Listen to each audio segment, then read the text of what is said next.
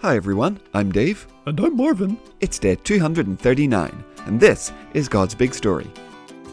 It's a story. It's big. Never boring. No way. For His glory. Always. It's God's big story. God's big story. So welcome back everyone, good mafterning, and we are very glad that you're here with us. Hi everyone. Nobody knows what he's gonna ask now. It's Marvin, the friendly, curious cow. So Dave, still no Thursday feature, huh? No, I'm afraid not, Marvin. Well, I was thinking, how about one that was called Interesting Facts with Marvin? Oh, well, that does sound interesting. Oh, yeah. Yeah, you want to hear one? Sure, go for it. Okay, here we go. Interesting fact number 1. There are 2,000 thunderstorms on Earth every single minute. Wow, really? Yeah. Wow, yeah, well, that was an interesting fact. Yeah, I know. That's the kind of thing you'll find in Interesting Facts with Marvin. Okay, well, Marvin, we only have 4 Thursdays left, so why not? Okay, great. But now, let's get to our reading. Oh yeah, sure thing, Dave. Okay, so yesterday we heard how Ananias and Sapphira were killed when they lied to the church and to God. Oh yeah, that was some serious stuff yesterday. It was. Now, the disciples are still in Jerusalem, they're still telling people about Jesus, and still doing amazing things, healing lots of sick people, casting out demons, all that good stuff. But, well, the religious leaders, they're still not happy. Okay, well, I already know who's reading for us today, Dave. Oh, you do? Oh yeah, Dave, I told you yesterday, cows can smell things from 5 miles away. Oh, I see. Hi, Rosie. Hello everyone. Today's reading comes from Acts chapter 5 verses 17 to 42. The high priest and all his companions were Sadducees. They were very jealous of the apostles, so they arrested them and put them in the public jail. But during the night an angel of the Lord came. He opened the doors of the jail and brought the apostles out. Go, stand in the temple courtyard, the angel said. Tell the people all about this new life. Early the next day they did as they had been told. They entered the temple courtyard.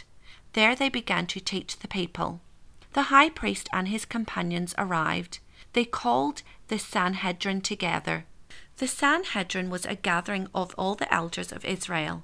They sent for the apostles who were in jail. The officers arrived at the jail, but they didn't find the apostles there, so they went back and reported it. We found the jail locked up tight, they said. The guards were standing at the doors, but when we opened the doors we didn't find anyone inside. When the captain of the temple guard and the chief priests heard this report, they were bewildered. They wondered what would happen next. Then someone came and said, Look, the men you put in jail are standing in the temple courtyard. They are teaching the people. So the captain went with his officers and brought the apostles back. But they didn't use force. They were afraid the people would kill them by throwing stones at them. They brought the apostles to the Sanhedrin. The high priest questioned them. We gave you clear orders not to teach in Jesus' name, he said. But you have filled Jerusalem with your teaching. You want to make us guilty of this man's death. Peter and the other apostles replied, We must obey God instead of people. You had Jesus killed by nailing him to a cross, but the God of our people raised Jesus from the dead. Now Jesus is Prince and Saviour. God has proved this by giving Jesus a place of honour with him. He did it to turn Israel away from their sins and forgive them. We are telling people about these things, and so is the Holy Spirit. God has given the Spirit to those who obey him.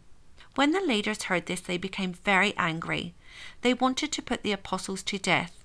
But a Pharisee named Gamaliel stood up in the Sanhedrin. He was a teacher of the law.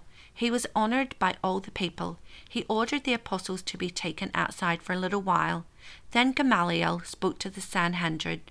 Men of Israel, he said, think carefully about what you plan to do to these people. Some time ago, Theudas appeared. He claimed he was really somebody. About 400 people followed him, but he was killed. All his followers were scattered, so they accomplished nothing. After this, Judas from Galilee came along. This was in the days when the Romans made a list of all the people. Judas led a gang of men against the Romans. He too was killed. All his followers were scattered. So let me give you some advice. Leave these men alone. Let them go. If their plans and actions only come from people, they will fail. But if their plans come from God, you won't be able to stop these men. You will only find yourselves fighting against God. His speech won the leaders over. They called the apostles in and had them whipped. The leaders ordered them not to speak in Jesus' name. Then they let the apostles go. The apostles were full of joy as they left the Sanhedrin. They considered it an honor to suffer shame for the name of Jesus. Every day they taught in the temple courtyards and from house to house. They never stopped telling people the good news that Jesus is the Messiah. Thanks, Rosie. Bye, Rosie. Oh, I'll miss her the most, Dave. But Dave, yeah, today's reading, that was a little bit like what happened before, when Peter and John healed the guy in the temple. Yeah, that's right. They were arrested again, they were put in prison again, but this time, of course, an angel comes and gets them out. Yeah, that was pretty cool. It was. And again, you can tell the religious leaders really don't know what to do with them, but they know they're angry. They really don't like the apostles blaming them for having had Jesus killed, even though that's exactly what they'd done. And so they want to just kill them all and shut them up forever.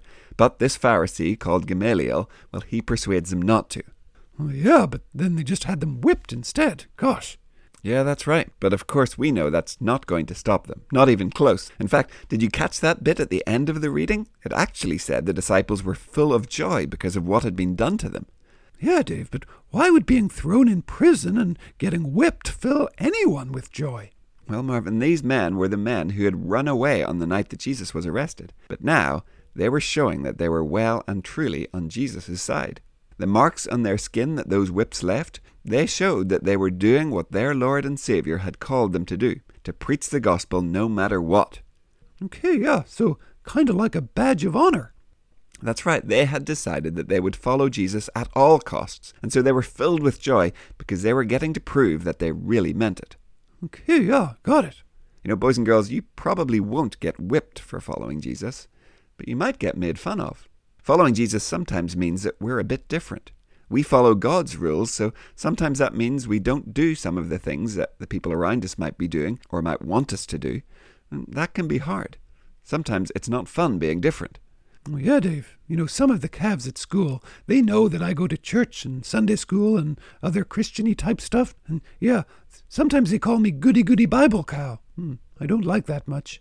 Yeah, that's not fun. But you know what, Marvin? Belonging to Jesus, it's worth getting teased for. And when you talk to God and pray about it, it's kind of good to be able to say, God, they're making fun of me, but they can make fun of me all they want. I'll never stop following Jesus. Kind of a chance to not just tell God you love him, but to show him that you really do too. Oh, yeah. Yeah, I never thought of it like that.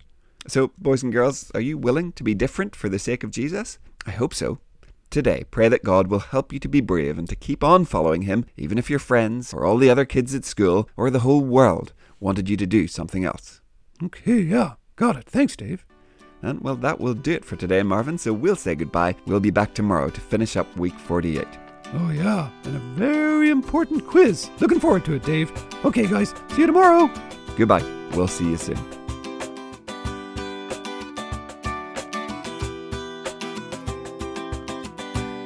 God's Big Story is a ministry of Eden Grove Presbyterian Church. Music and jingles by Dave, Josh,